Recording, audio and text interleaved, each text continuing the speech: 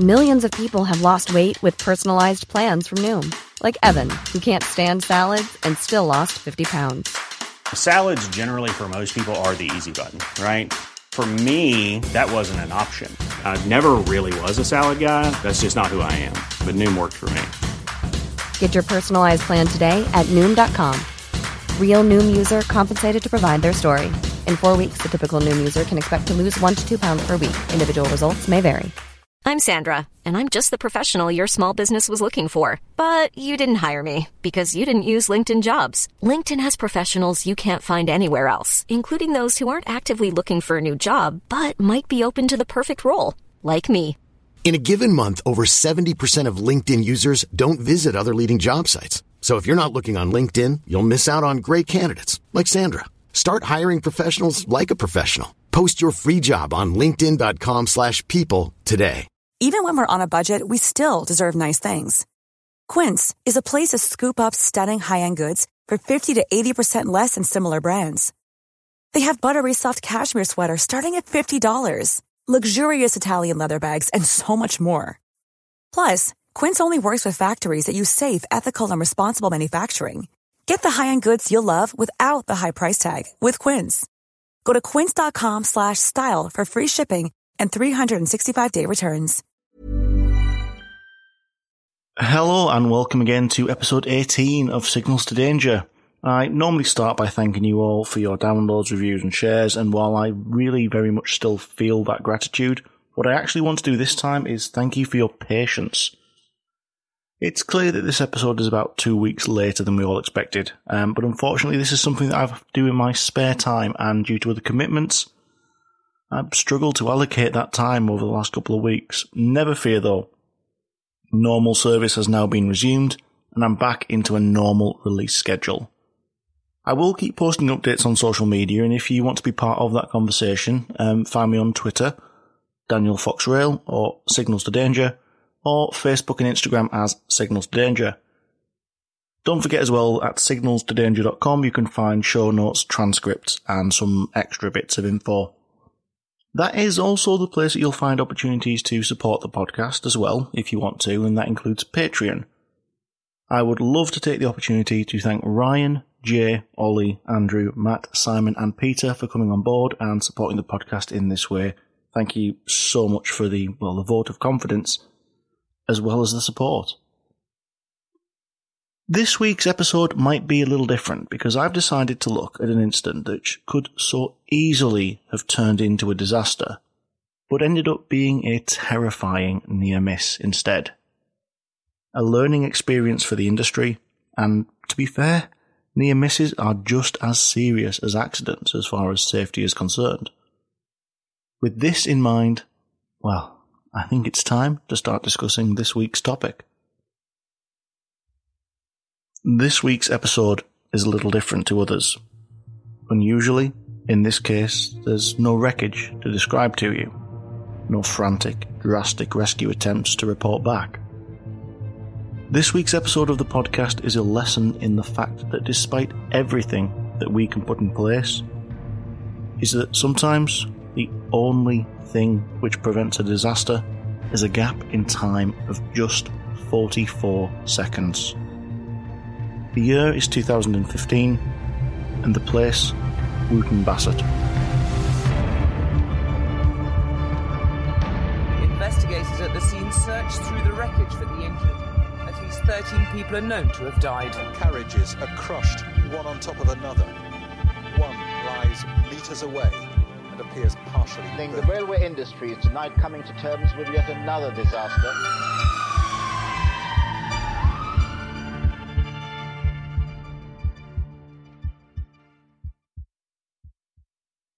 This is Signals to Danger, a podcast where we look at major rail disasters which have occurred in the UK, explain what happened, how the investigation was carried out, and how each of these accidents shaped the industry going forwards. I'm Dan, I work within the rail industry in my day-to-day life, but today I'll be the one taking you through this podcast. We start every episode by briefly revisiting the events which were taking place at the time, but admittedly, this isn't quite as far back as some of the others, because the year was 2015. The year kicked off with the most recent in a stream of European terrorist attacks, as gunmen stormed the offices of the satirical French newspaper Charlie Hebdo, and the siege of a hyper-caché kosher supermarket in Paris. Over the course of 2 days, 17 lives would be lost to the attacks. February brought with it news of UK schoolgirls headed to Syria to join ISIL, and the imprisonment of pop star Gary Glitter for crimes I won't even go into here. On the 10th of March, one of the most famous fracas of recent times, takes place, as Jeremy Clarkson manages to get himself dropped from one of the BBC's flagship programmes, Top Gear. And a week later, the nation sees an admission by Chief Superintendent David Duckenfield of the South Yorkshire Police that his failure to shut a tunnel to football terraces was the direct cause of the 96 deaths at Hillsborough in 1989. August saw the crash of a Hawker Hunter jet at Shoreham Airshow, a disaster made all the more terrible by the fact that camera phones and internet sharing meant that we all saw the images of the aftermath so soon following a disaster which claimed 11 lives. And the back end of the year, Paris sees a horrendous kind of bookmark, when a second series of coordinated terror attacks claimed the lives of 130 in the city on the 13th of November. The deadliest part of this attack was the mass shooting at the Bataclan Theatre. 2015 was a bit of a dark year at times, but unfortunately, that's the world that we lived in at the time. And you, as well as me, well, I imagine our memories collectively haven't faded too much yet.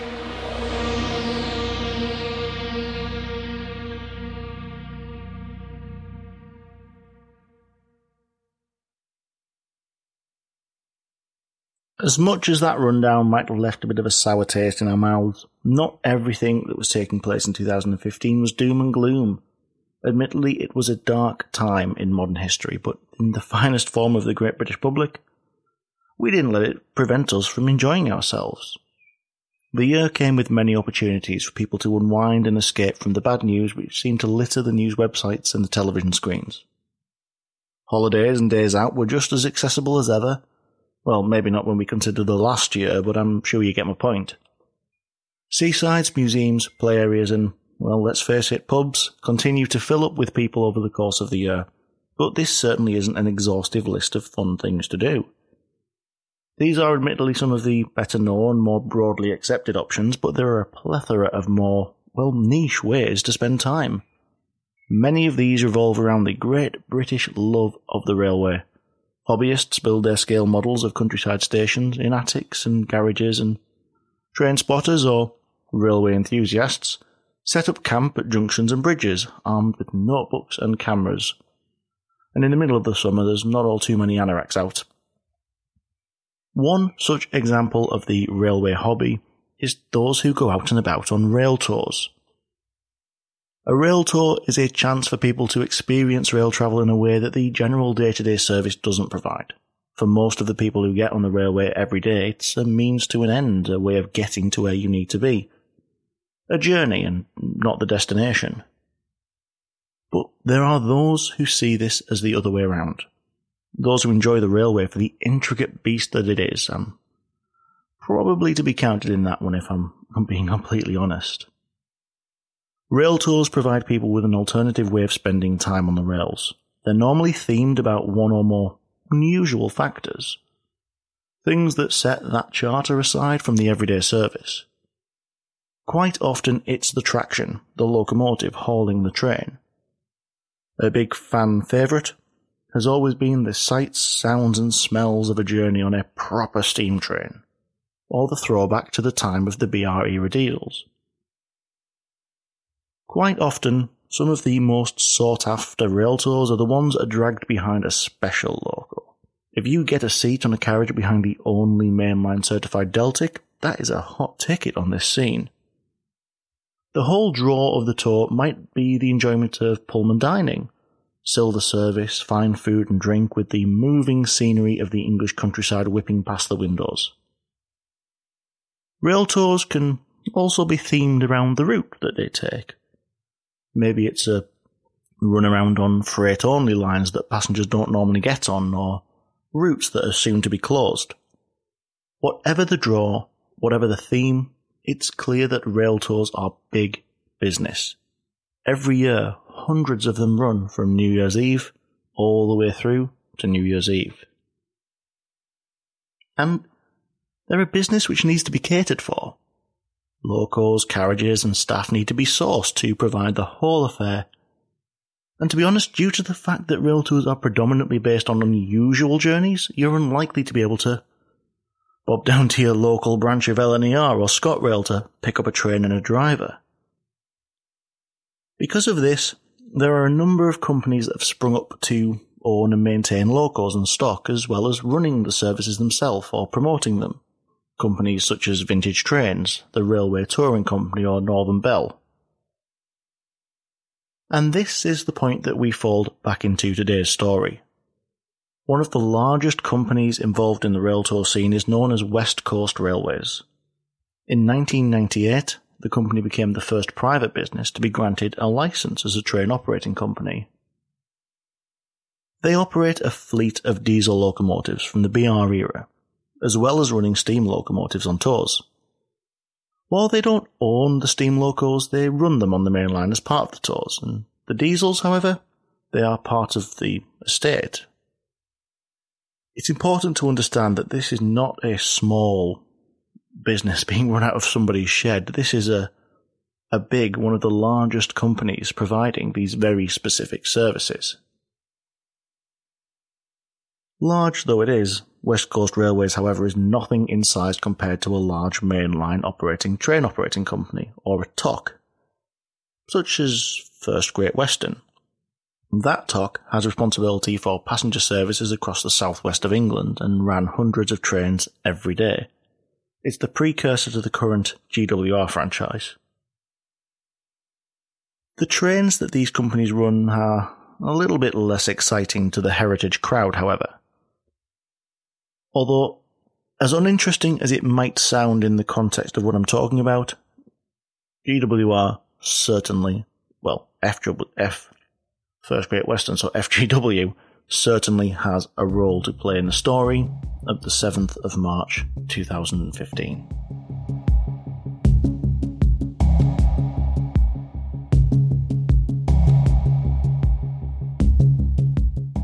Like many of the episodes we've discussed before, this is a tale of two trains. One a mainline timetabled passenger service, and the other a rail tour, a heritage service running on the mainline network.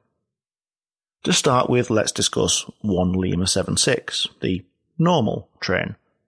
Operated by First Great Western, this was an Intercity 125, or rather more specifically 9 passenger carriages sandwiched between 2 Class 43 power cars. At 15:28, this service had departed from Swansea, headed east towards the capital. Just before Swindon, it was going to join the Great Western Main Line. And we've covered this route before in a number of episodes, but to refresh your mind, the Great Western Main Line specifically runs between Bristol and London, and is one of the key routes across this part of the country. As it leaves Bristol, it weaves through the countryside, and approaching the halfway point is where you reach the town of Swindon. It's a big railway town itself, a key location on the line. It's just under an hour outside the capital, so it's commutable and the trains are frequent and fast. And it was in this part of the world that 1 Lima 76 found itself at around 5:30 in the evening, on the 3rd, with about 240 passengers riding along in its carriages. But it's clear from the intro to this episode, especially the bit where we've discussed rail tours, that Lima 76 is not the only train we'll be discussing today. The other was 1 Zulu 67. Many rail tours carry a name, a point to be reminiscent about, and Zulu 67 was no exception. This was the Cathedral's express charter between Bristol Temple Meads and Southend East. The name was a callback to the named passenger service of the same name, which used to run in the western region of British Rail. In its original guise, it connected the cathedral cities of Hereford and Worcester to London Paddington, and ran between 1957 and 1965. It was the last named service with a headboard which BR introduced. This name has been used since for a fair few rail tours in, to be fair honest, a fair few different locations, and on this specific occasion, it was a Bristol Temple Meads to Southend train. One Zulu 67 consisted of 13 passenger carriages, but these were different from the carriages on the Swansea train. Mark I and Mark II coaches, built by BR between the 50s and the 70s. These are fairly standard fare for heritage rail tours and are in keeping with the traction at the head end. Being older stock, they are of a construction that fits the time. Mark I's with underframes with a body attached to the top of it, and Mark II's with a semi-integral structure. Means they're a little bit more resilient. Despite their age, they weren't slouching, with 477 passengers on board and 37 staff in the carriages serving them food, drink, and generally serving as support staff. A ride in this sort of stock is one of the big draws for people on a rail tour, but being honest, it's not the main reason people pay the money and take the day out their calendar. This is normally what's sat at the lead end of the train. Personally, I'm a big fan of the Class 43s which sat at the front and rear of the first Great Western service. They represent one of the true triumphs of British engineering and design, and they've been plying their trade up and down the UK for 40-odd years. In fact, we're only just now going through a phasing out of a great number of them as new stock is introduced on the various routes, but even then, they're finding new lives at other areas of the country, up with ScotRail, etc. But the fact that they've been all over for 4 decades means that actually they're not that interesting, at least from a rail tour point of view, my personal views aside. What is actually a much rarer sight is what was heading up 1 Zulu 67. 34067, also known as Tangmere. Built in September of 1947, Tangmere is a Battle of Britain class steam locomotive. An 86-ton hunk of metal, the locomotive was withdrawn from passenger service in 1963, but was lucky enough to be preserved after a time. It's now one of a limited number of steam locos which have a mainline certification, enabling them to run passenger trains away from the heritage lines and on the main line in between other scheduled services. This was the draw for the nearly 500 people in the train behind. The chance to go back to the 40s or 50s, to be drawn along the railway at speed, the steam from Tangmere carrying back along the carriages, the smell of the grease and the oil and the smoke and the romance, the sound of pistons and rods and the steam pulsing from the chimney. That is the reason that 477 people had bought tickets for this charter. The journey had started at 7:22 in the morning under a different head code, 1 Zulu 21. The train ran from Southend as far as Southall, where at 9:36 in the morning, 2 locos on it were removed and they were replaced with Tangmere, which hauled the service on to Bristol Temple Meads, arriving at 1:10 in the afternoon. The train was then moved to a nearby siding and its loco and support coach split off and taken to a depot for a time, and it was later taken back off the depot and coupled up to the coaching stock in the nearby sidings, run back into the station just in time to pick the passengers up again. All of this means that shortly before 5:30 p.m. on the 7th of March, we have 2 trains, one eastbound on the Great Western Main Line from Bristol, and one eastbound on the Badminton Line, which ran in from Swansea and Cardiff, and at Royal, Wootton, Bassett, there was a junction where these 2 lines met, and continued on together as the Great Western Main Line. Both of these trains were rapidly approaching that point.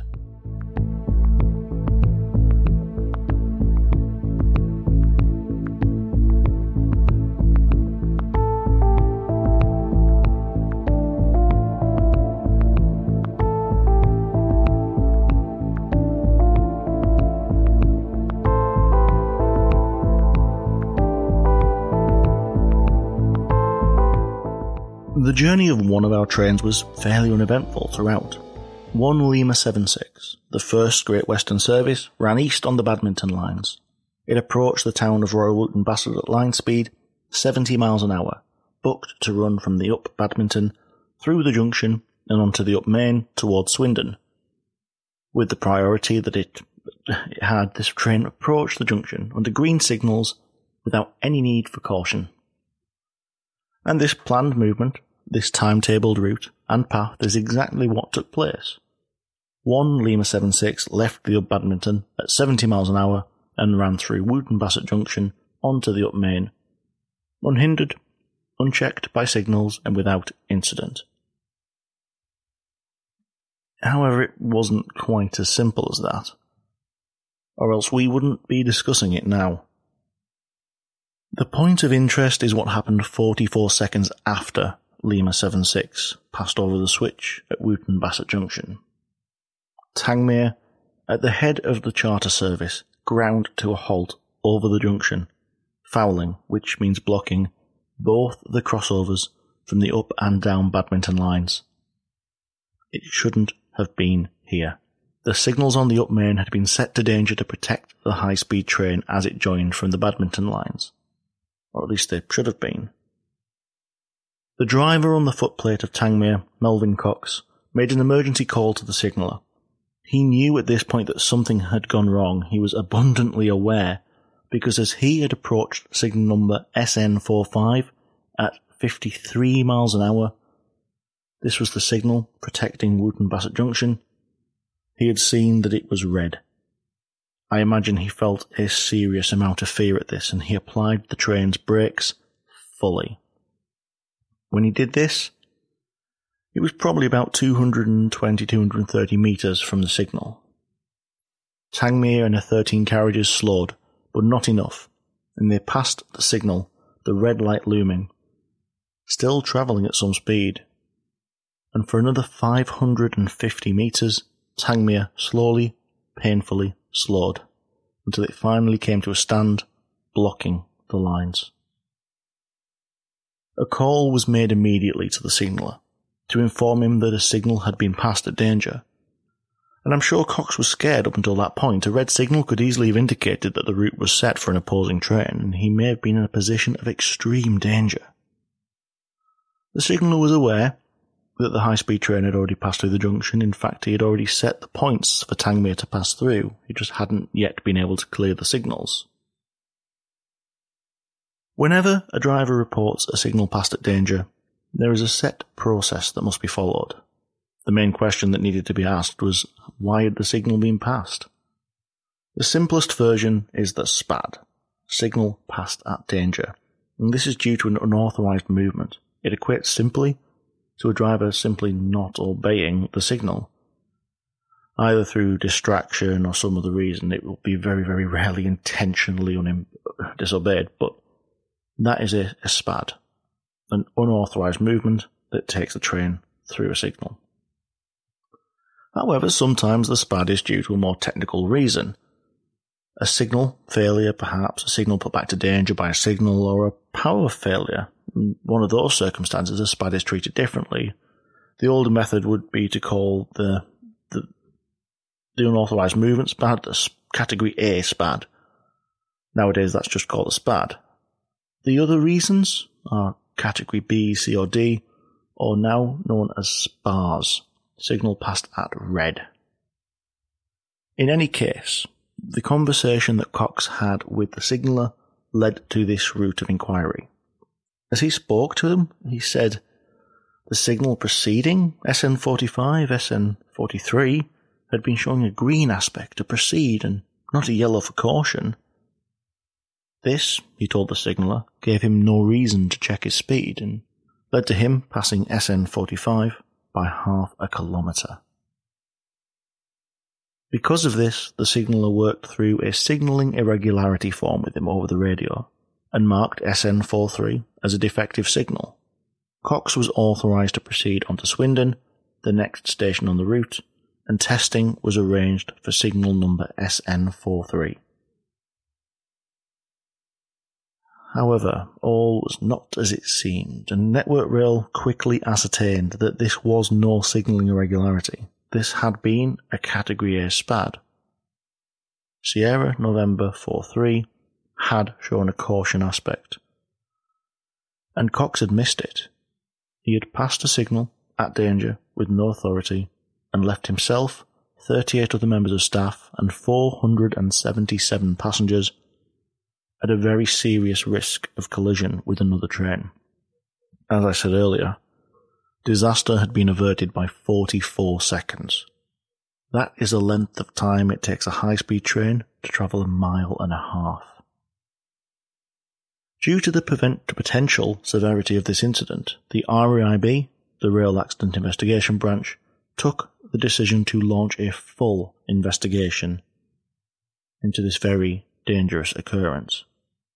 It was time to understand what went wrong.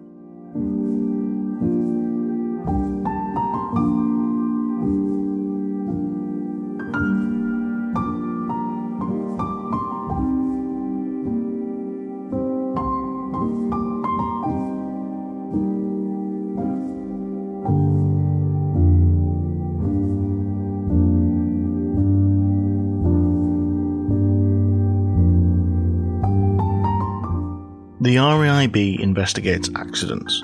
This much is clear, and as I've said what feels like a million times before, the reason they investigate accidents is to learn from them and to prevent them from happening again. Sometimes mistakes are made and we almost have accidents, but it doesn't actually take place, which is great, and I'm really not downplaying how good that is, but sometimes it's just down to plain blind luck. The fact that an accident didn't take place on this occasion does not mean that it couldn't have easily happened. Had that first Great Western service been delayed by 46 seconds earlier in its journey, or Tangmere departed a minute earlier, those two trains would have been on the very same section of track at the very same time. Now I, for one, don't want to know what a 90-ton hunk of metal full of boiling water, fire and high-pressure steam would have done to a modern passenger carriage, or either how the 50-ish-year-old carriages on the Cathedrals Express would have coped with the business end of a high-speed train. Timing was the only thing that prevented us from finding out. There is a whole area of health and safety which deals with this sort of thing, and it's called near misses. And it would be easy not to investigate them. Nobody got hurt, nothing got damaged, and to be honest with you, that probably happened an awful lot in the past. But accidents happened an awful lot more in the past, not just on the railway, but in every area of life, in industrial settings, in chemical settings, on rigs, on buses, in schools. But what about the next time the circumstances line up? No, you can't just leave it. So you investigate them as fully as you would an actual accident, and this is exactly what happened here. The RAIB investigated this as a dangerous occurrence. The focus of their investigation was to be finding the answers to these key questions. Firstly, the immediate cause of the accident. What was the reason that 1 Zulu 67 passed the signal when it was displaying a danger aspect? Secondly, were there any safety features that could have prevented the SPAD from taking place? And if they were, why hadn't they worked? And also, were there any wider issues within West Coast Railways that might have contributed to the accident?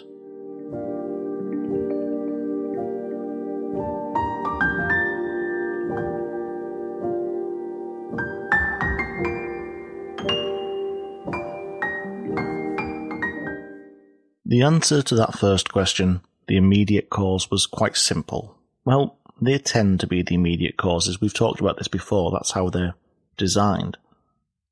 The report lists it as Train 1 Zulu 67 approached signal Sierra November 45 at too high a speed to stop before passing the signal at danger and coming to a stand across Wootton Bassett Junction. And that's pretty accurate. By the time Cox became aware of the danger signal, he was simply unable to stop his train in time. His speed was too high.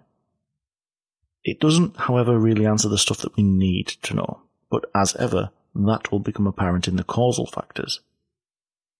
The first of which is that witness evidence and the GSMR call made to the signal after the SPAD indicated that Cox was not aware that Sierra November 43 had been displaying a caution aspect, or more realistically that he had missed the signal.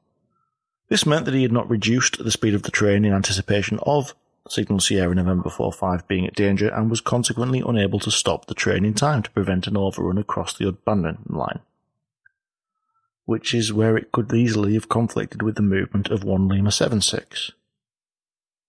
When the report looked at Cox's recollection of Sierra November 43, he actually said that he couldn't recall having seen it, and that was most likely because his attention was focused on other things going on inside the cab. There was a further concern raised about some issues with visibility from the cab as well. Steam locos by design have this big old boiler at the front of them, with the cab right at the rear. And this means that forward visibility is through small forward-facing windows at either side of the cab, or by leaning out of the cab windows. Crews who work these trains are used to the difficulty inherited by this arrangement, but sometimes additional issues compound the problem. On this journey, visibility was reduced due to both condensation on the left-hand window caused by a steam leak, and wasn't helped by the fact that the exhaust of the loco was also being blown to the left-hand side of the boiler, and it was accumulating there.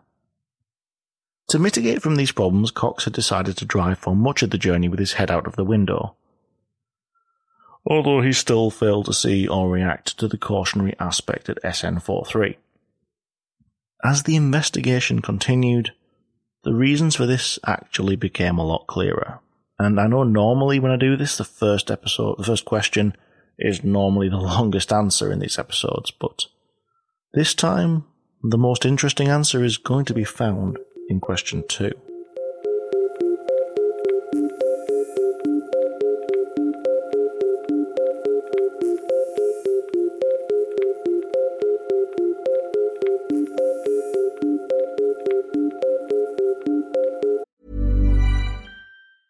I'm Sandra, and I'm just the professional your small business was looking for. But you didn't hire me because you didn't use LinkedIn Jobs. LinkedIn has professionals you can't find anywhere else, including those who aren't actively looking for a new job, but might be open to the perfect role, like me. In a given month, over 70% of LinkedIn users don't visit other leading job sites. So if you're not looking on LinkedIn, you'll miss out on great candidates, like Sandra. Start hiring professionals like a professional. Post your free job on linkedin.com/people today. Millions of people have lost weight with personalized plans from Noom. Like Evan, who can't stand salads and still lost 50 pounds. Salads generally for most people are the easy button, right? For me, that wasn't an option. I never really was a salad guy. That's just not who I am. But Noom worked for me. Get your personalized plan today at Noom.com. Real Noom user compensated to provide their story. In 4 weeks, the typical Noom user can expect to lose 1 to 2 pounds per week. Individual results may vary. On that second question, were there any safety features that could have prevented the SPAD from taking place? And the answer was, in very simple terms, yes. But I think it's incredibly clear that something went wrong. Mainline railway locomotives, multiple units and other vehicles are all fitted with a wide range of safety systems as standard.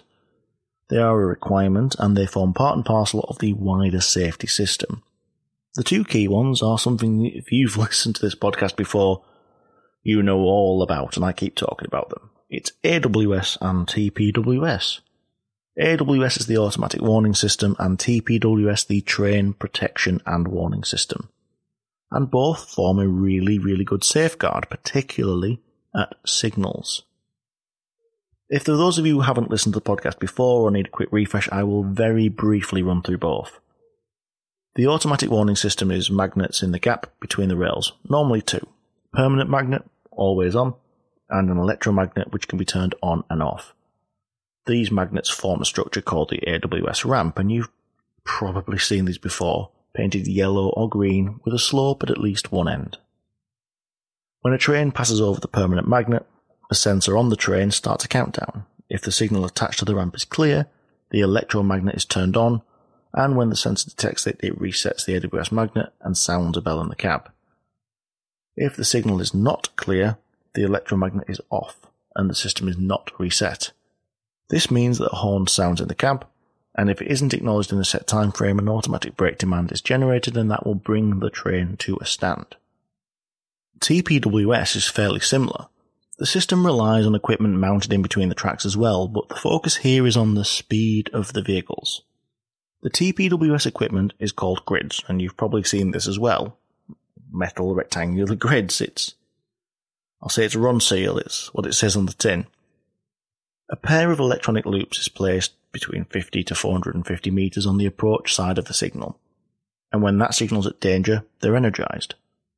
The distance between the loops determines the minimum speed that the onboard equipment will apply the train's emergency brake.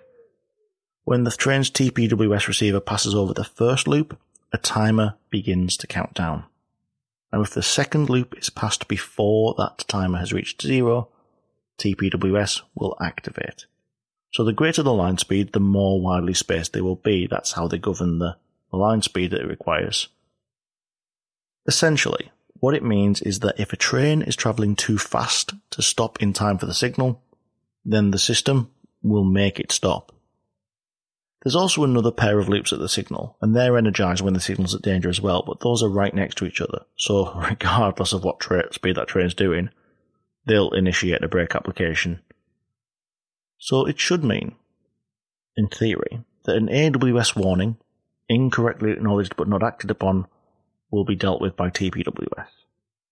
So yes, they're very, very safe and incredibly useful in preventing accidents on stock, which was introduced following its conception. But as I said earlier, Tangmere was built in 1947. It's not exactly right off the production line, so it probably doesn't have these useful and life-saving systems, right?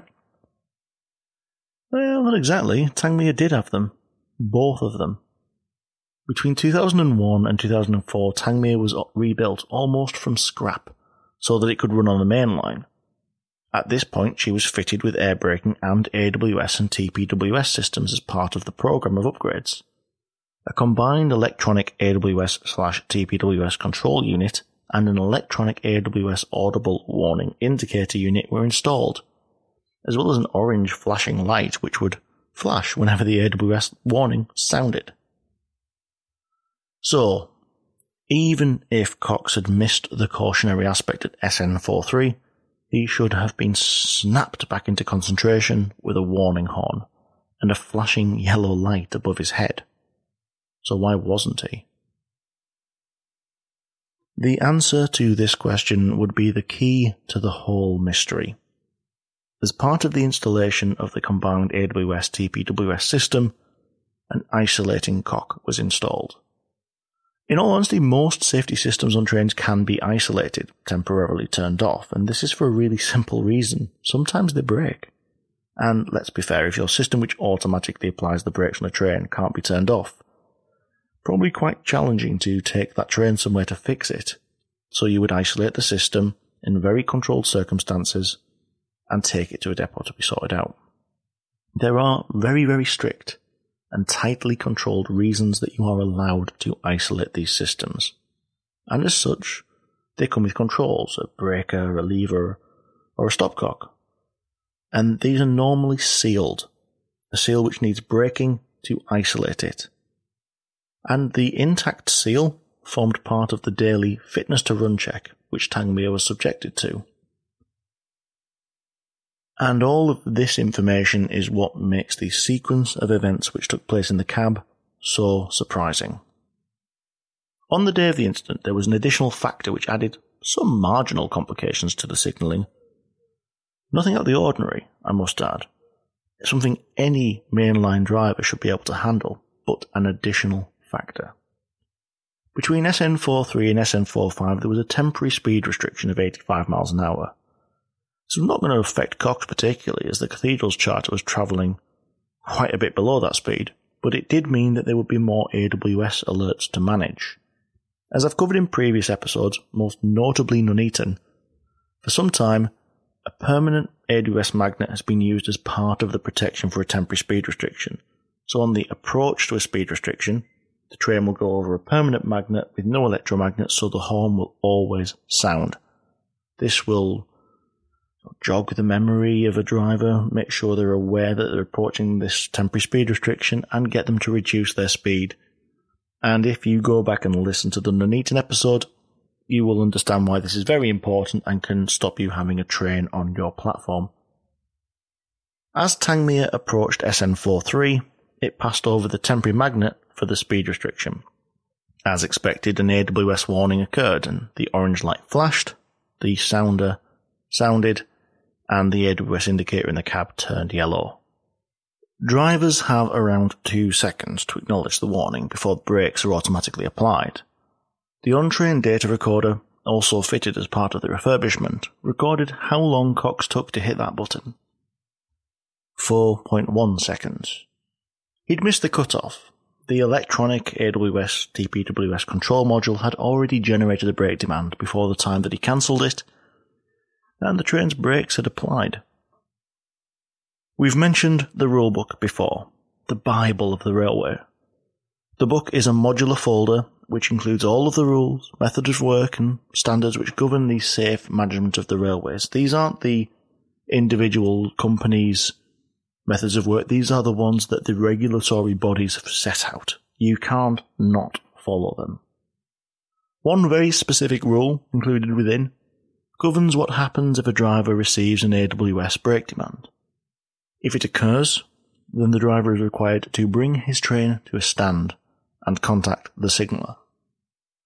Like pretty much everything contained within the rulebook, it is unambiguous, black and white, and not open to interpretation. Which is why what happened next was so unsurprising. Cox indicated to his fireman that they had received an AWS brake demand. Instead of bringing his service to the stand as he was obliged to do, the fireman's perception of the situation was that he was being instructed to do what he did next. Move across the cab, lean down under the driver's seat, and turn the handle of the AWS isolation cock, isolating the system. That was also the conclusion that the investigators came to. Now, because the AWS system was isolated, the brake demands ceased to be effective after 12 seconds, only reducing the speed of the train by 8 miles an hour. It's clear it wasn't brought to a stand, and that the signaller wasn't cancelled. The cock remained open for the remainder of the incident. To add to everything else that was going on in the cab in this time before the AWS brake demand was cancelled, Cox received a further AWS warning. This was the one attached to SN43, and would only have sounded had the signal been showing a caution or danger aspect. And Cox responded to this one in half a second. He hit the acknowledge button and the alert cleared. But he didn't seem to do anything in response to that. Witness evidence suggested that he was unaware that he'd received 2 separate AWS warnings. He instead believed, very erroneously, that he had only received a single AWS warning and that this was associated with the speed restriction. And this meant that the warning related to signal SN43 didn't alert the driver either that he had passed the signal or that it was displaying a caution aspect. And this shouldn't have been the case.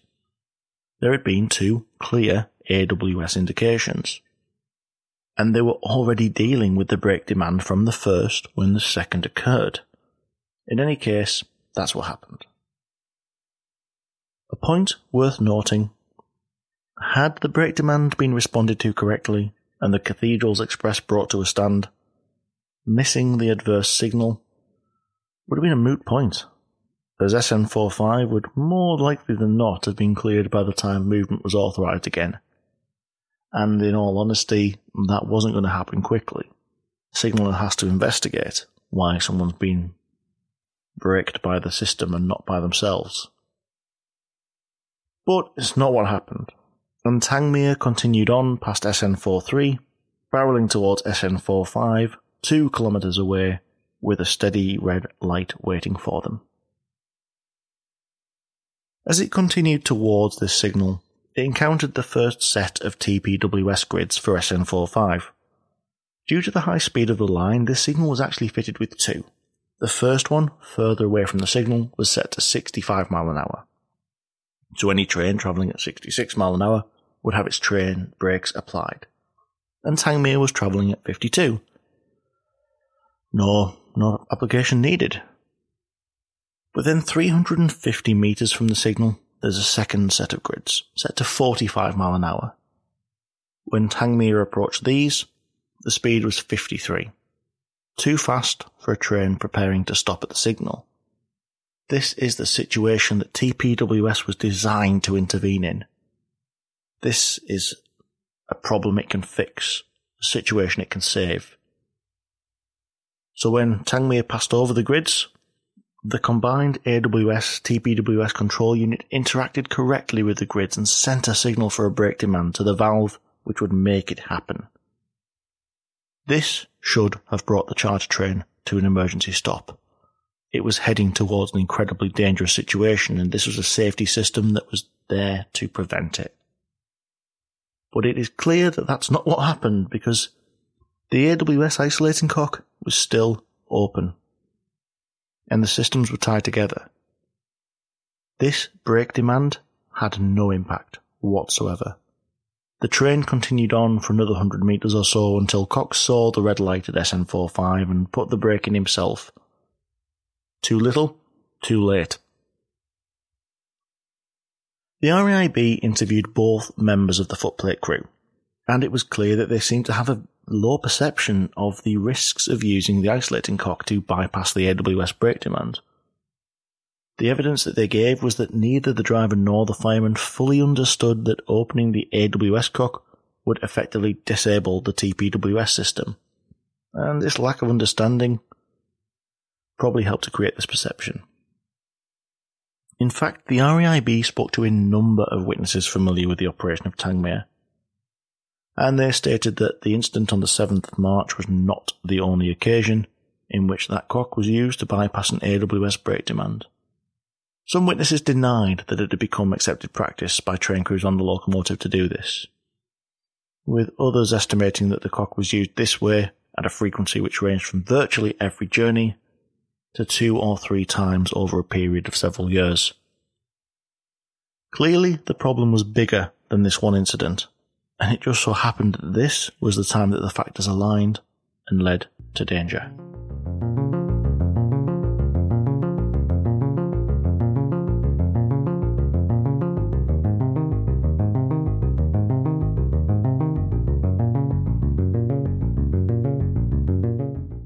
When we look at the way an operator instills safety rules and training within its team and how well the business as a whole responds to and adheres to these rules, we call it the business's safety culture. In fact, the report itself categorises a safety culture as the way safety is perceived, valued and prioritised in an organisation.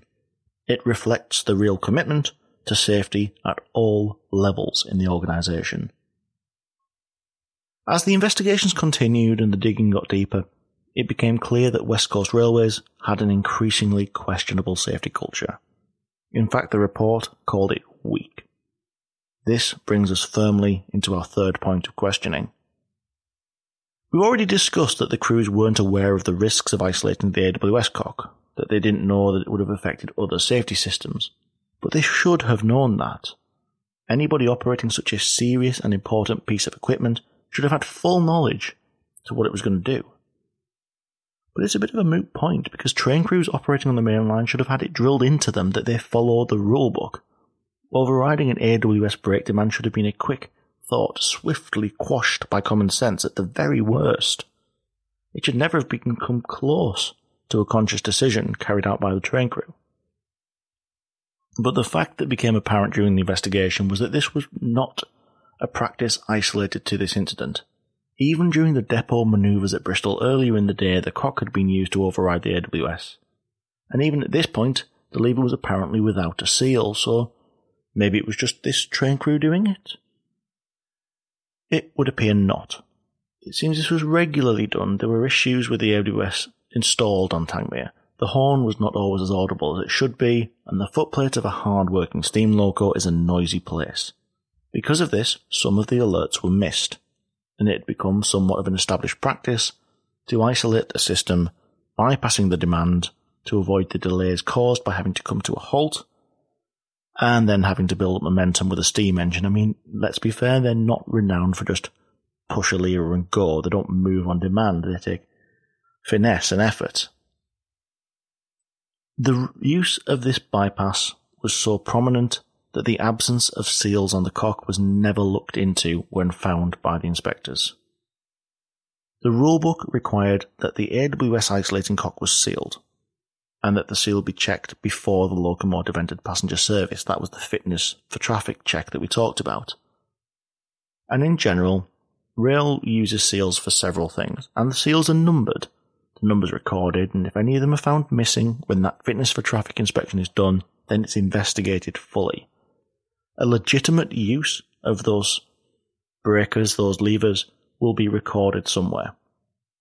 If you just carry out a fitness for duty check and that's gone, that's open and unsealed without any valid reason, it gets looked into, because it means somewhere along the line somebody possibly did something dangerous. It's the whole point of the seals being numbered. But the investigation found that West Coast Railways didn't even record the number on the seals being fitted. They just stuck another one on every time it was missing. And believe you me, they stuck a few on. Even Cox, when he took control of his loco, he was obliged to check for a seal. But he didn't, because in his words, it wasn't something he normally checked. In fact, in his experience, the isolating cock was never sealed. It's therefore unlikely that the absence of a seal would have struck him as being noteworthy. This blasé attitude towards the use of the AWS isolation is just a perfect example of an incredibly poor safety culture. Though from the drivers not using it, inspectors not logging them being missing, and management not investigating why. If it feels as though the absence of a seal or the importance of an isolated system is being drummed on a little bit too much in this investigation or even this episode, I feel the need to tell you why. On the 19th of September 1997, a Great Western high-speed train was driven from Swansea to London, just like the one in this story. The entire way back, the train had its AWS system isolated due to a fault. The driver brought the train all the way to the outskirts of the capital, until the point he passed 2 caution signals. He didn't notice them as he was distracted putting stuff away in his bag. By the time he saw the red, it was too late. That HST collided with the freight train, causing 7 deaths, multiple injuries, destruction of track, infrastructure, property, trains. And you've probably heard the name of where this place was. It was Southall. Now, I promise you now, Southall is going to form the basis of an episode all on its own. It's too significant in our railway history not to. But it perfectly highlights the dangers of running without these systems in use. They're there to catch us when we fail. Humans aren't infallible. We know that. Accidents happen, mistakes happen. We do all we can to minimise that, but they still take place. If you voluntarily turn it off, then you might as well be kneecapping yourself. In any case, the outcomes of the Southall inquiry led to some changes in the rules around isolated AWS, and we will get into that a lot more when we cover that episode. But I feel that we now have a really good understanding of why voluntarily turning off such a crucial system left Cox, his fireman, and around 500 other people on their train alone, 750 when you count the other one, at a real, tangible risk of being the next Southall, and Wootton Bassett not being something we talk about in safety circles, but a mainstream, well-known rail crash. Moving aside from the actual incident, the report found some wider-ranging issues within the safety culture of WCR. The RAIB's investigation found that staff working for them did not effectively implement the requirements of the rulebook, relevant railway group standards, and the company's safety management system on a number of occasions. These included breaches in a number of areas, and I'll just run through a couple of them now to sort of show you how serious this was. So, down from stuff as simple as 2 members of the support crew were present in the cab of Tangmere, although only 1 was permitted by the rules. Cox wasn't tested for drugs and alcohol immediately following the incident, something that should be happening in every TOC. It's called 4-cause testing. We've talked about it before. The driver, he couldn't remember reading the weekly notice. We've talked about those before. There's weekly publications which warn train crew of speed restrictions, issues, things like that. They signed for them, but Cox couldn't remember reading it.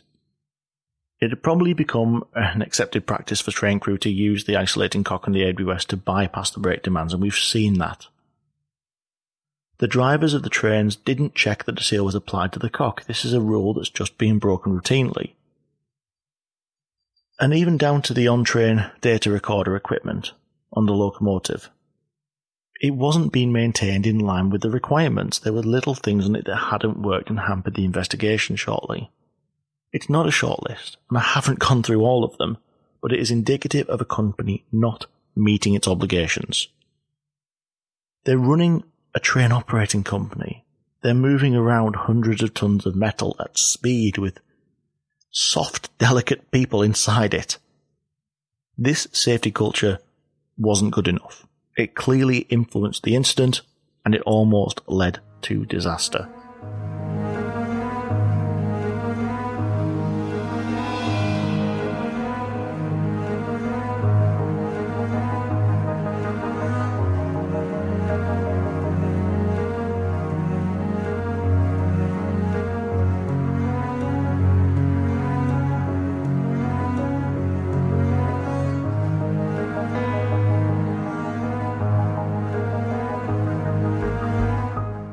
While the RAIB ran their investigation over a prolonged period, as is the nature of these things, the outcomes of this incident were far faster for West Coast Railways.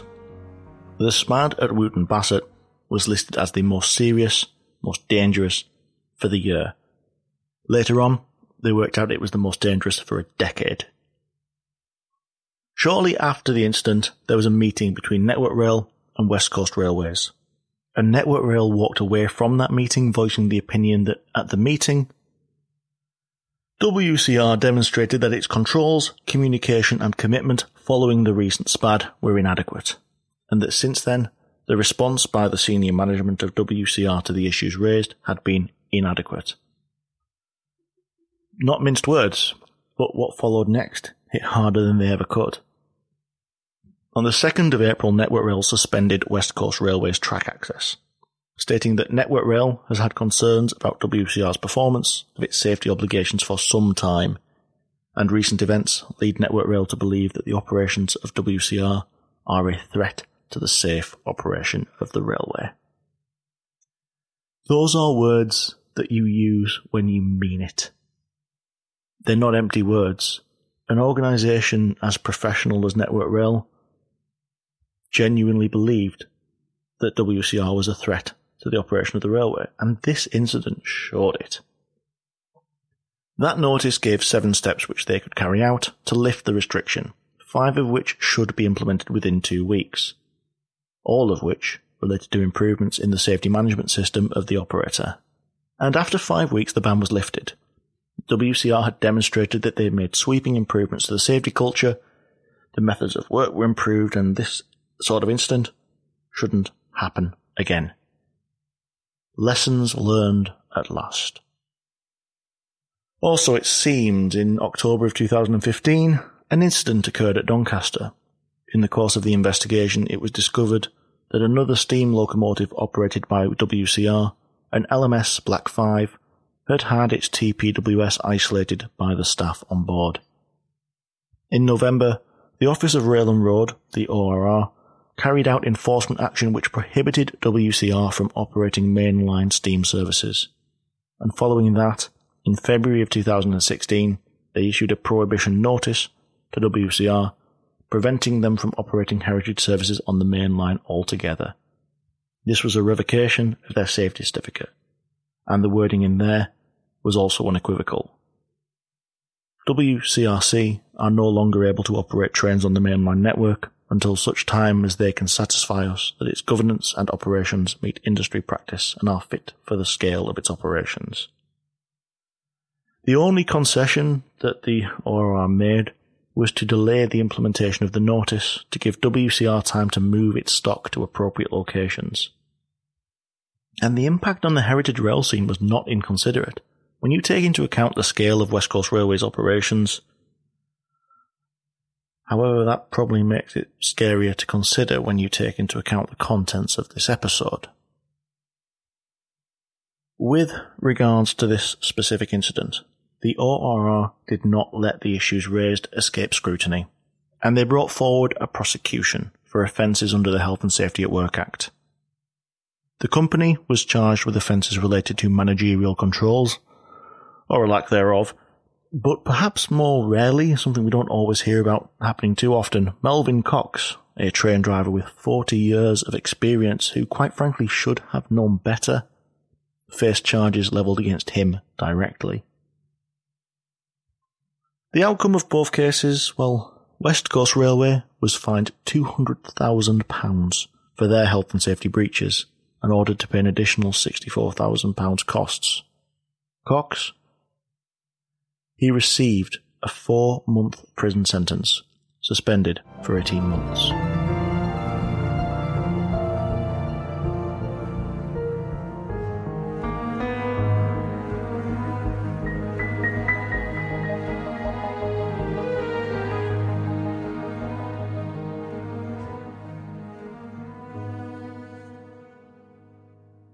West Coast Railways was yet again granted permission to run services on the UK rail network, and remains one of the largest companies providing such a niche service, and it seems as though the directives to rectify the issues with their safety management system have been heeded. Over the last year, rail tours, like most sources of entertainment, have disappeared into the place we store our memories, but hopefully we'll start to see them coming back, in the same way that pubs are now able to open their beer gardens, and soon we'll see the hospitality sector coming to life. The fact is that rail tours are now being advertised, tickets booked and plans made. Wootton Bassett is a terrifying example of how all the safety systems in the world can't overcome somebody who is intent on breaking rules. This is the reason our industry is so black and white, the reason our instructions are so unambiguous and methods of work so enshrined. It's because if you keep cutting corners, eventually you cut too far, and you run the risk of disaster.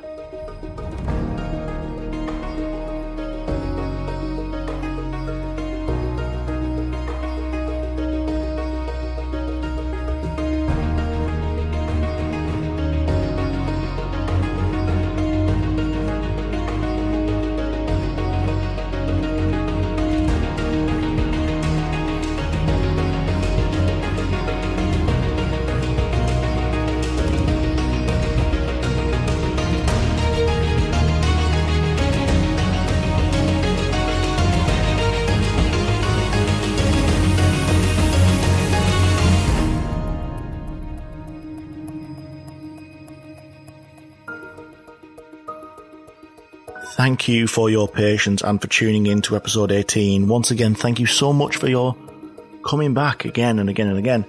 Please like, share, review, come interact with us on social media. I'm on Twitter, I'm on Facebook. Just search for Signals to Danger or Daniel Fox Rail. If you do want to support the podcast, and I do very much appreciate it, get yourself over to signalstodanger.com and either look at the support or shop pages. And until the next episode, travel safe.